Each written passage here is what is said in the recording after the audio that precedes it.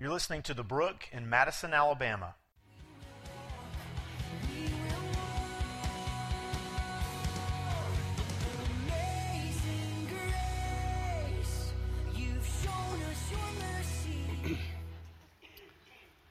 Well, good morning.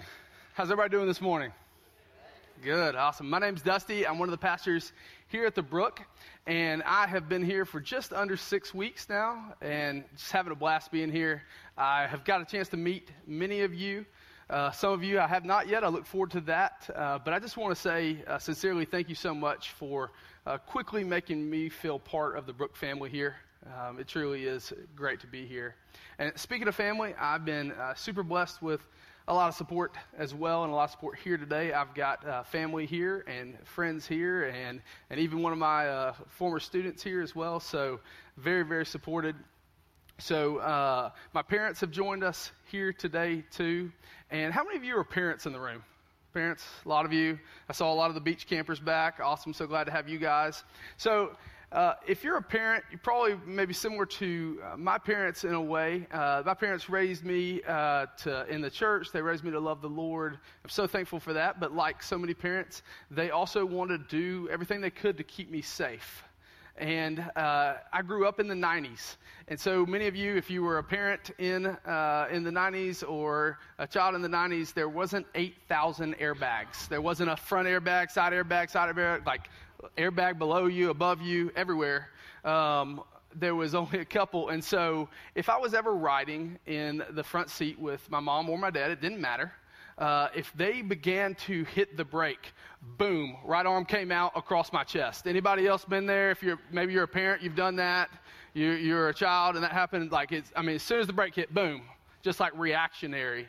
And that was their way of, I guess, trying to protect me or trying to protect my brother from our foreheads hitting the front dash. And so, growing up, it was, like I said, it was a reactionary thing for them. And my brother is a little bit taller than me, so there may be times where just out of reaction, my dad threw that arm out, and it may not always come across my chest. Sometimes, and I'm going to go that it was an accident. Maybe it wasn't. But sometimes he'd hit the brake, that arm would come out, and it was like a karate chop across the neck. And so I'm not sure which would have been worse, the hitting my forehead on the dash or the karate chop across the neck. But nonetheless, it was all meant to protect me. It was all meant to protect my brother. And I start with that this morning because we're going to be continuing in the book of 1 John together. And in the book of 1 John, the author, John, gives us a number of reasons for why he penned this letter. He's writing to believers in the church of Asia Minor, in the churches throughout Asia Minor. And as he writes this letter, one of his big reasons for writing it is he is almost like a father figure to these believers. They're younger than him. He has walked with Jesus, and he's writing to them as a father, wanting to protect the flock. He is wanting to protect his sons and daughters in the faith. And if you've been here for a few weeks since we started this study, if you think back to the first week, Brian really gave us some context to this letter, what's going on.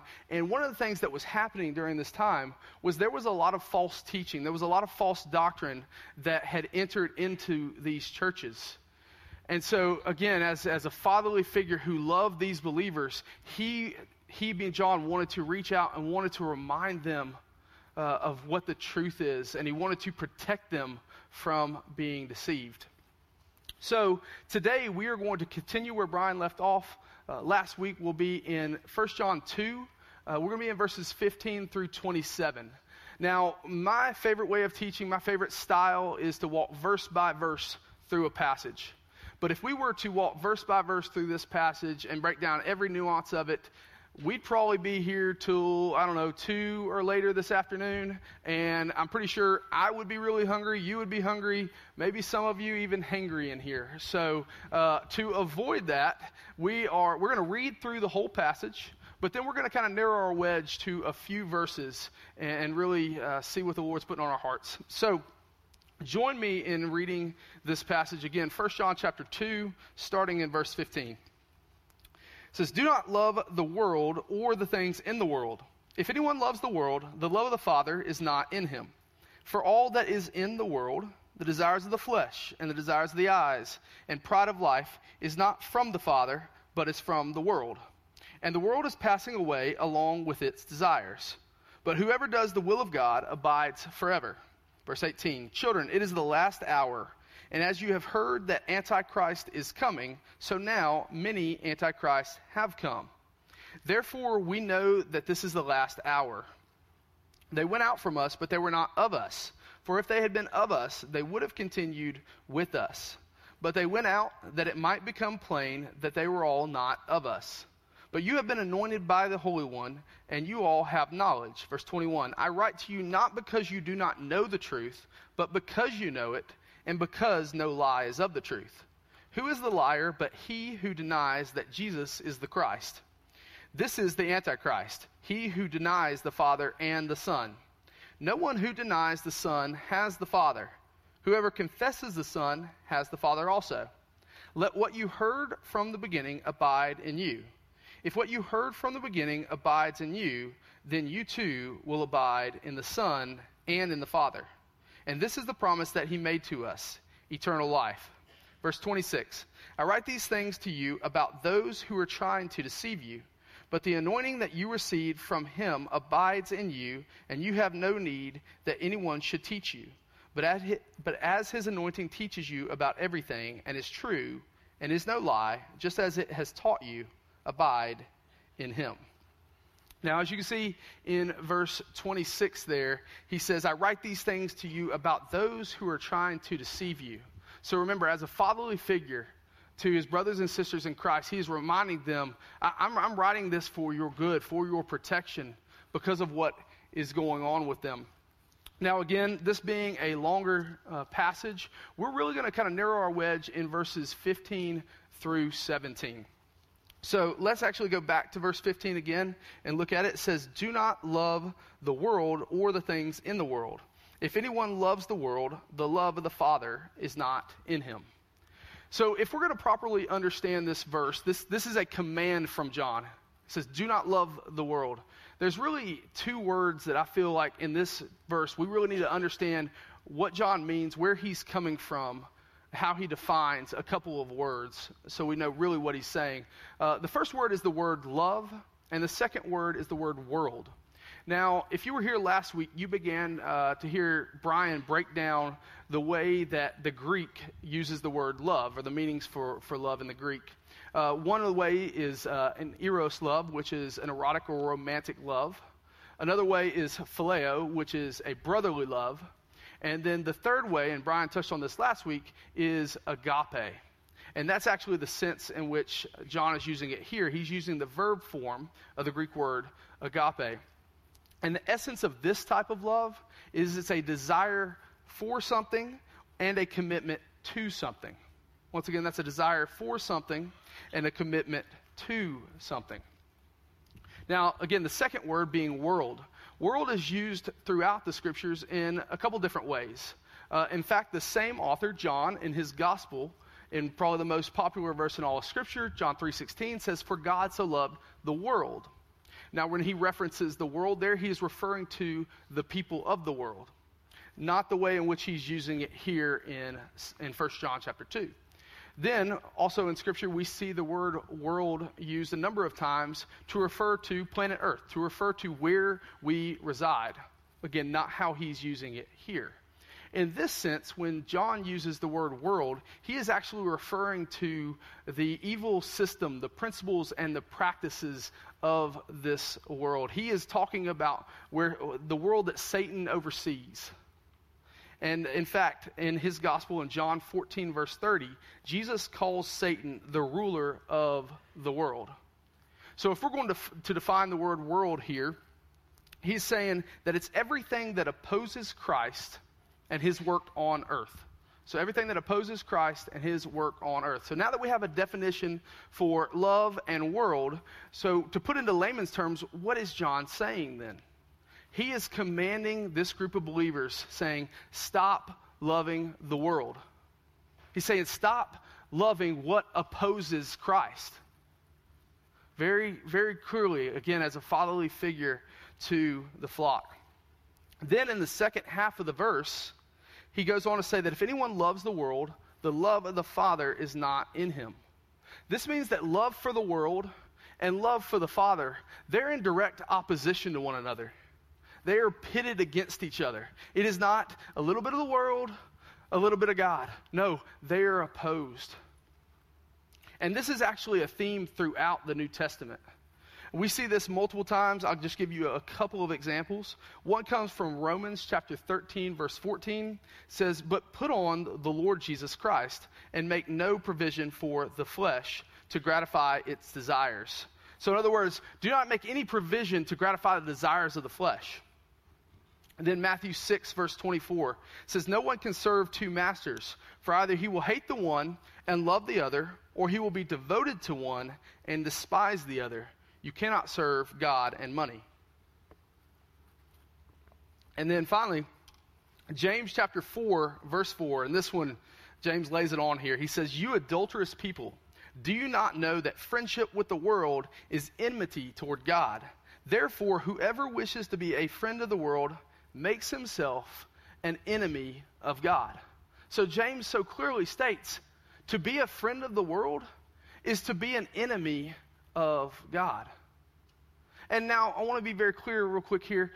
When James refers to the world here too, he's not saying, hey, don't be friends with the people of the world. Don't invest your life in the people of the world. That's not what James means here. He is saying when he's talking about friendship with the world, he's talking about living, like taking in the world system, being friends with it, wanting everything that the world has to offer. So he paints a very stark contrast that friendship with the world means that you're an enemy of God. And if I'm honest with you guys in here, I'm going to be honest a lot this morning. If I'm honest with you, I don't always treat friendship with the world as though it is an enemy of God. In fact, sometimes if this is a love for God and over here is a love for the world, I kind of want to tiptoe up to the line and I kind of want to lean over and just see what the world has to offer. But the truth of the matter is Satan and his world system would love to lure our heart's affections away. Would love to take our focus off of love for the Father, to attract us with something shiny from the world. See, every day there's a battle going on for our heart's affections. But I'm not sure that I wake up every morning knowing I'm in a battle or acknowledging I'm in a battle. I think sometimes I wake up in the morning, rather than thinking I'm in a battle, I'm just going skipping along when it's raging all around me. This kind of makes me think of a story that my grandfather told me a couple years ago. So my grandfather's 92 years old, and a couple years ago I decided that I wanted to go spend some time with him one day and just learn a little bit more about his early years, learn a little bit more about him serving in World War II. So he actually enlisted in World War II at the age of 17. His father had to sign off for him to go into the Navy. And so we're talking about the war, and I'm just kind of hearing his perspective on it. And he told me, he said, Dusty, yeah, we would get word that a bomb had been dropped heading toward our ship, to which I got wide-eyed and looked at him. I said, well, how did you respond? What was your reaction? I looked at him and said, were you scared? He said, no, I mean, we weren't scared. And then I looked at him and said, how were you not scared? He said, well, we were confident. He said, we were confident that whatever came our way, we would shoot down. He said, no, we knew we had it. And, I mean, I was dumbfounded because I would be freaking out. They just dropped a bomb. And maybe it was because they were so confident. Maybe it was because they were so gifted and skilled at their craft that they knew they could do it. But I have to think maybe just a little bit of it was he was 17 years old, and maybe he didn't quite realize the gravity of what was going on around him. That he was in the middle of a war, and if they didn't shoot this down, this may mean the end of him. And that's a lot of times how I treat the things of this world. Is I don't realize the gravity of what's going on around me. I don't realize this battle. And as we continue into verse 16, John begins to lay out some of the weapons that Satan and the world system are using in this battle. He begins to lay out some of the things that are in direct opposition to the things of the Lord. So check out verse 16 with me. It says, "For all that is in the world, the desires of the flesh and the desires of the eyes and pride of life, is not from the Father, but is from the world." So John gives us three phrases to describe the world system. These three phrases, they're not all encompassing of everything, all the things of the world, but they are three weapons, again, that are used to seduce us, that are used to take us away from what is truth. And I don't know about you, even as I read desires of the flesh, desires of the eyes, and pride of life, I mean, it hits me between the eyes because I know that these are temptations for me as well. So when he says desires of the flesh, you could interchange the word desires with cravings, lust, passion.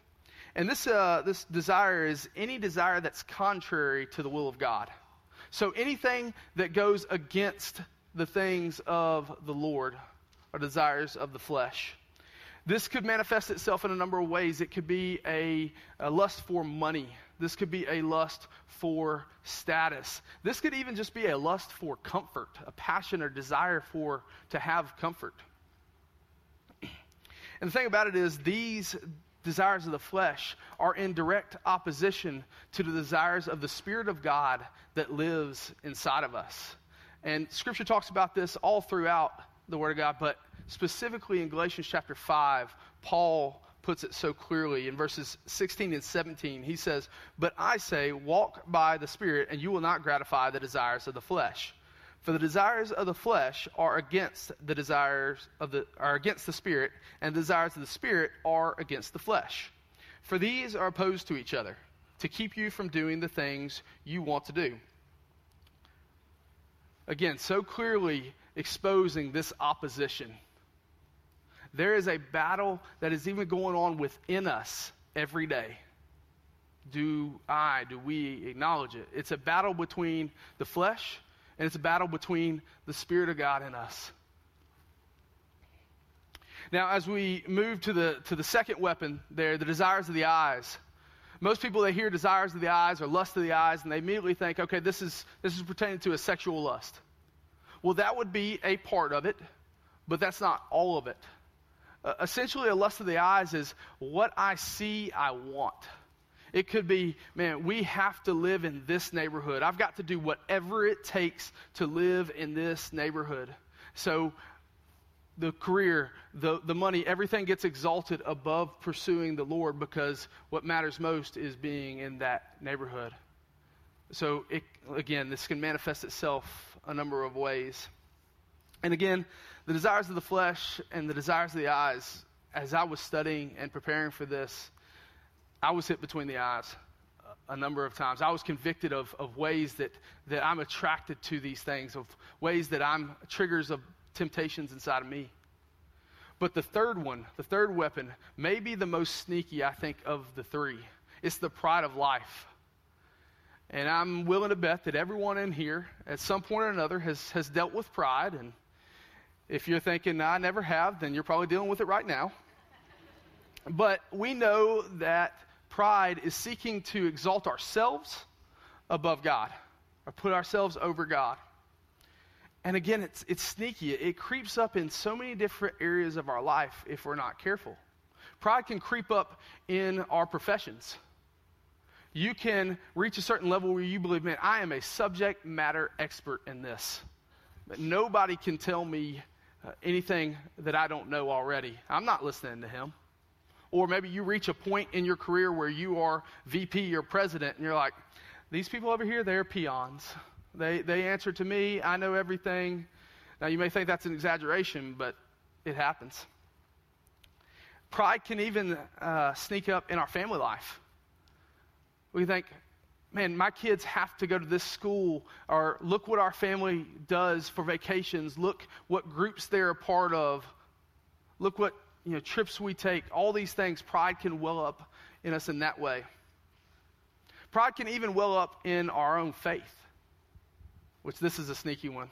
You could be sitting in here, or you could be sitting in your missional community group, and the thought comes over you. You don't know where it comes from, but the thought comes over you and goes, man, I'm more doctrinally sound than this person teaching.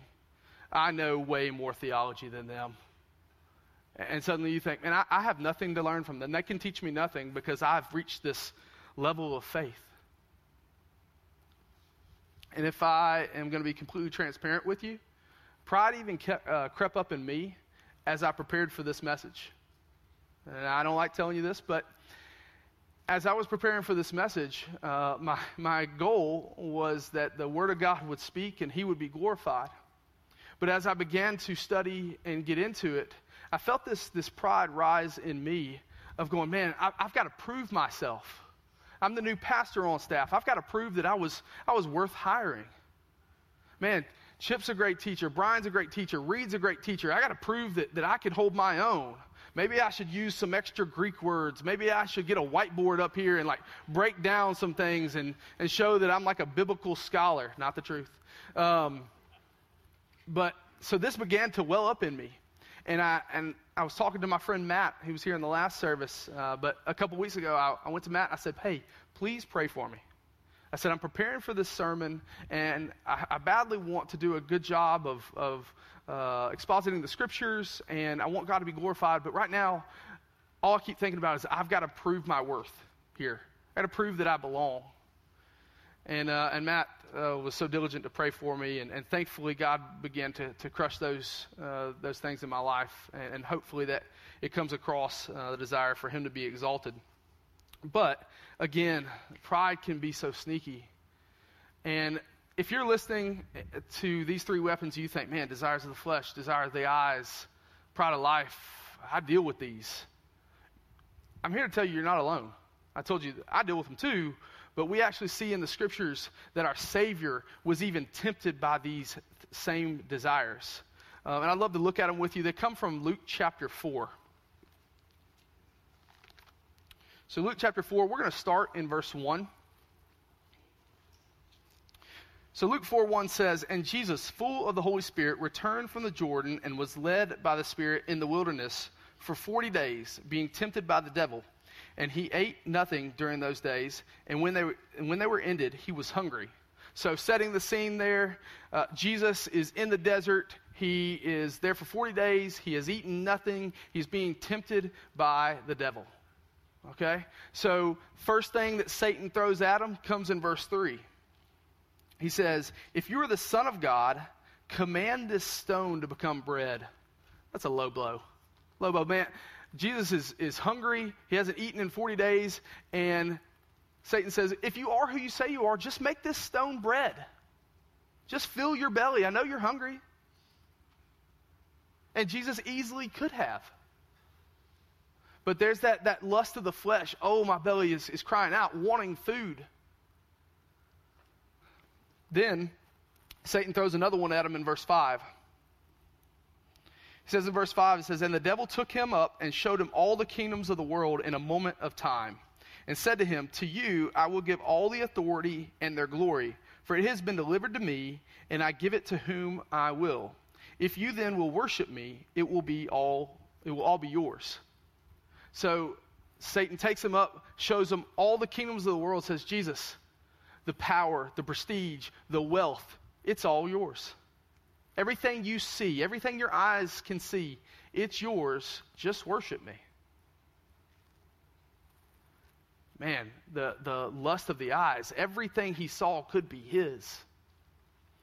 And then the third weapon that Satan throws at him comes in verse 9. It says, and he took him to Jerusalem and set him on the pinnacle of the temple and said to him, if you are the Son of God, throw yourself down from here. For it is written, he will command his angels concerning you to guard you, and on their hands they will bear you up, lest you strike your foot against a stone. So the third time, Satan takes him up to the pinnacle of the temple, says, if you are who you say you are, Jesus, just throw yourself down. Your angels, they won't let you be harmed. They'll catch you. And Jesus could have been like, oh yeah, boom, and fallen back and come back up and be like, that's right, Satan, I am who I said I am. You know that temptation of pride was probably welling up. But in just a moment, I will show you that Jesus did not respond that way. Luckily, he didn't respond like I would respond. And we're going to come back to Luke 4 in a minute, so definitely hold your place there. But let's continue on in 1 John. Take a look at verse 17, chapter 2, verse 17. And the world is passing away along with its desires, but whoever does the will of God abides forever. So besides the fact that the things of this world are directly opposed to the things of God, the love for the world is opposed to the love for God, John gives us a second reason why putting our stock in the things of the world is futile. He says it's passing away. The things of this world are temporary. They are dying. He says, guys, they're not eternal. The things of this world don't last. Let me give you this example. Let's say you decide to rent a house. I rented a house with a close friend of mine for about 4 years. Let's say you decide to rent a house, and you find a place in a location you like, and then you begin to take your life savings, and you go to remodel that house. You take your life savings, and you gut the kitchen, and you completely renovate the kitchen, turn it into your dream kitchen. Then you renovate all the bathrooms and update them. You even throw a new roof on the house. You put your life savings into making this house exactly what you were hoping for, exactly what you've dreamed of. But if you've ever rented a house here, you know you don't own that house. It's not yours. Your life savings that you put into it, you're not getting that investment back. You have literally just poured your life savings into something that will not last.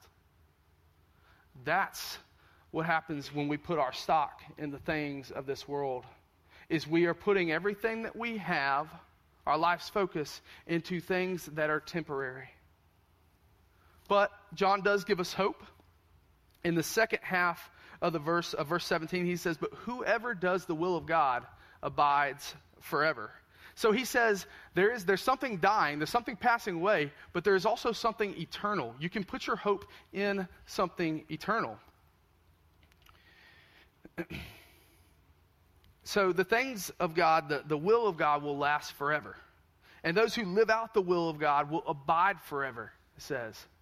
Now the word abide is used in this letter over 15 times. It's not a very long letter. So anytime we see a word used again and again, we need to take note of it in the scriptures. We need to understand, okay, what is John saying? What does he mean by this word? So when John is saying abide, the synonyms for that would be to remain or to dwell. So practically then, how do we remain in the will of God? Luckily, John doesn't leave us hanging. He begins to expose how we remain in the will of God, how we abide in the will of God. And he goes into that beginning in verse 21. So chapter 2, verse 21, he says, I write to you not because you do not know the truth, but because you know it, and because no lie is of the truth. And then in verse 24, he says, as for you, let that abide in you, which you heard from the beginning. If what you heard from the beginning abides in you, you also will abide in the Son and in the Father. So you saw abide again there several more times. He says, what you heard from the beginning. Again, John as a fatherly figure, John looking to his sons and daughters in the faith says, what you heard from the beginning, what you've known, what we taught you, that's the gospel, that's the truth. Abide in that. So how do we know the will of God? How can we abide in his will? By knowing this. By knowing what is truth.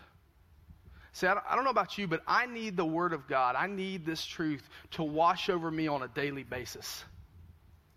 Because the lies of this world begin to become so pervasive in my life. They begin to become so pervasive in my mind.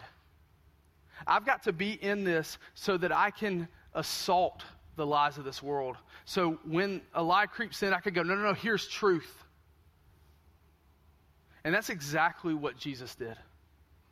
Go back to Luke chapter 4. I want to show you Jesus' responses to Satan's temptations for the desires of the flesh, the desires of the eyes, and the pride of life. So again, in verse 3, we saw that Satan said, just turn this stone into bread. Just feed your belly. Well, in verse 4, we see his response. says, "It is written, man shall not live by bread alone." So Jesus responds, "It is written." He is quoting Scripture to Satan. Satan is throwing out a lie. Jesus assaults it with truth. Then, in verse 5, we saw where he took him up and showed him the kingdoms of the world. It says, everything you can see, you can have. Again, the lust or the desires of the eyes. And Jesus' rebuttal comes in verse 8. Again, he says, "It is written, you shall worship the Lord your God, and him only shall you serve." So again, he says, "It is written." He takes the word and he assaults the lies. Finally, we saw the third temptation, the pride of life. He says, if you are who you say you are, just throw yourself down from here. Your angels will catch you.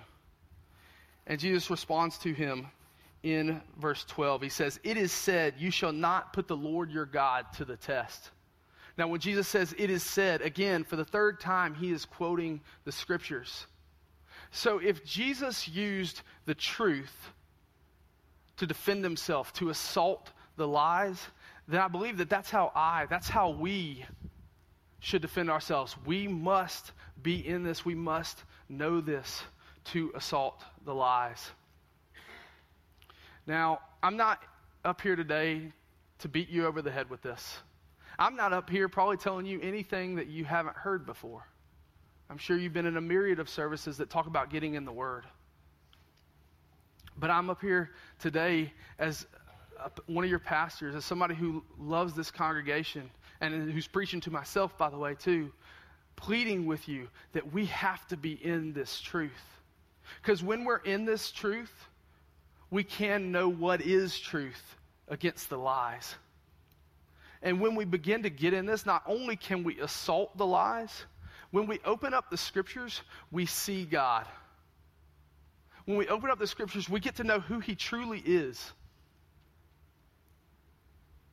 And I'm pleading with us to be students of this Word. I'm pleading with us for us to take this into our hearts, for this to be on our minds, for this to be on the tip of our tongues, that we are ready not only to wield it to assault the lies, but that we are ready to encourage our brothers and sisters who may be believing these lies, that we are ready to preach truth to ourselves when we do fall on our faces. Because I don't know about you, like when I fall on my face, I've got to come back to this. Because I need to know what is truth, because what's filling my head is lies. I also have to be in this, guys, because so often, at least for me, the things of this world begin to look shiny. They begin to look attractive to me. Wealth, status, comfort, all these things. They can look real shiny to me. And I'm not hating on these different things, but if we're not careful, they can be elevated above the pursuit, above a love for the Lord. And if we're not careful, these things begin to become shiny, and I've been lured away before. I've chased the things that are attractive. I actually got lured in a little bit different sense one time, but maybe you can resonate with this. So my older brother's here with me today. So glad that he could join us. Blessed. He's about 4.5 years older than me, and he and I are super close and have been for years now. Of course, we fought as kids and everything, but when I was growing up, I thought Dallas hung the moon. Anybody else a younger sibling in here? Okay, maybe some of you can resonate with me on this. I thought everything he did was cool. If he played baseball, I wanted to play baseball. If he hung out with his friends, I wanted to hang out with his friends. If he played the drums, I wanted to play the drums. But Dallas stole all the musical talent in the family. I'm not bitter, okay? But one of Dallas's responsibilities in our family household was to mow the grass. So that was one of his chores. And one day I remember I was about 9 years old, so Dallas was almost 14. And I looked out the window, and he is mowing the grass. And I thought to myself, if Dallas is mowing the grass, I need to be mowing the grass. Like, that's what a man does. He mows the grass. And so I walked out into the backyard, and I stopped him from mowing the grass. And he said, "What's up, bro?" I said, "Let me do this." I said, I need to do this. Let me mow the grass. I can do it. And Dallas looked at me. He threw his hands up. He said, it's you. You got it. And he turned around. And I couldn't see his face, but I have to believe that there was a big grin on his face. We can ask him later. But Dallas walked inside, and I'm here to tell you that that was the last time that Dallas ever mowed the grass at our family's house. It became my job from then on. And maybe you're thinking, wow, Dusty, you were not the brightest kid ever. There's a strong possibility you might be right. But the thing about it is, Dallas made mowing the grass look shiny. He made it look like something I needed in my life. Like something I had to have. Now again, you may be thinking, Dusty, how did mowing the grass look like something you needed in your life? The same way that we let a lot of things look shiny, the same way that we make a lot of things in this world look like we need it. We need another car. We need a bigger house. We need, fill in the blank for you. I need these things. I've been there. I'm there a lot, actually, where the ways of this world, the things of this world are so shiny. And if I'm not careful, if I'm not in this daily, I'll begin to chase that. I'll begin to go, maybe making a little bit more money is what I do need. Maybe if I could just have enough to go on this vacation, I'll be where I need to be. And I just want to tell you, the shiny things of this world, they lose their luster. They don't satisfy. You can chase them and chase them and chase them, and there's always going to be something else to chase. I want to remind us that what satisfies is Christ. What fills us is Christ. If you're in here and you've been chasing anything and everything the world has to offer, I'm not here to condemn you, but I'm here to tell you there's something better, that Jesus is the better way. And if you've been chasing anything and everything else and you want to talk about what it means to chase after Christ, I would love to chat with you. Any of our pastors will be around afterwards. We'd love to chat with you. Find one of us. Again, I don't want to beat you over the head with this. I just want to plead with you as one of your pastors, as somebody who's growing to love you guys very quickly, is let's be students of the truth. Let's let the truth wash over us daily, that we may love our Savior more and more. So I just want to close with a couple of questions that I've really been considering as I prepared for this, and just hope you will ponder a little bit as well. First, do you see a growing love for Christ or a growing love for this world in your life? I really want you to examine your heart. Is there a growing love for Jesus or a growing love for the world? Second, are you battling daily by meditating on the Word of God? Are you into the truth? I'm not talking about a checkbox thing. I'm not talking about, I had my 5-minute quiet time. Boom, done. No. Do you desire to meet with the Father in His Word? And finally, are your worldly desires passing away? Are these desires that well up inside of us, do you see a decrease and do you see a dying off of those as you behold the beauty and the preeminence of our Savior? Let's pray. God, you are good. God, you are holy. You're perfect in power. God, I need you right now. I need you in an hour. I need you this evening. God, we need you. Help me to not believe the lie that I can do anything apart from you. You're where my hope comes from. You're where my strength comes from. God, please help me. Please help us as a church body to not be lured away by what's shiny, to not be lured away by the evil things of the world, but God, that our love for you and the affection of our heart, God, would be after you. Please draw us to you. God, may we be students of your word, not so that we can be theologically sound, but so that we can fall more in love with you. God, thank you for this time in your scriptures. It's in your name I pray. Amen.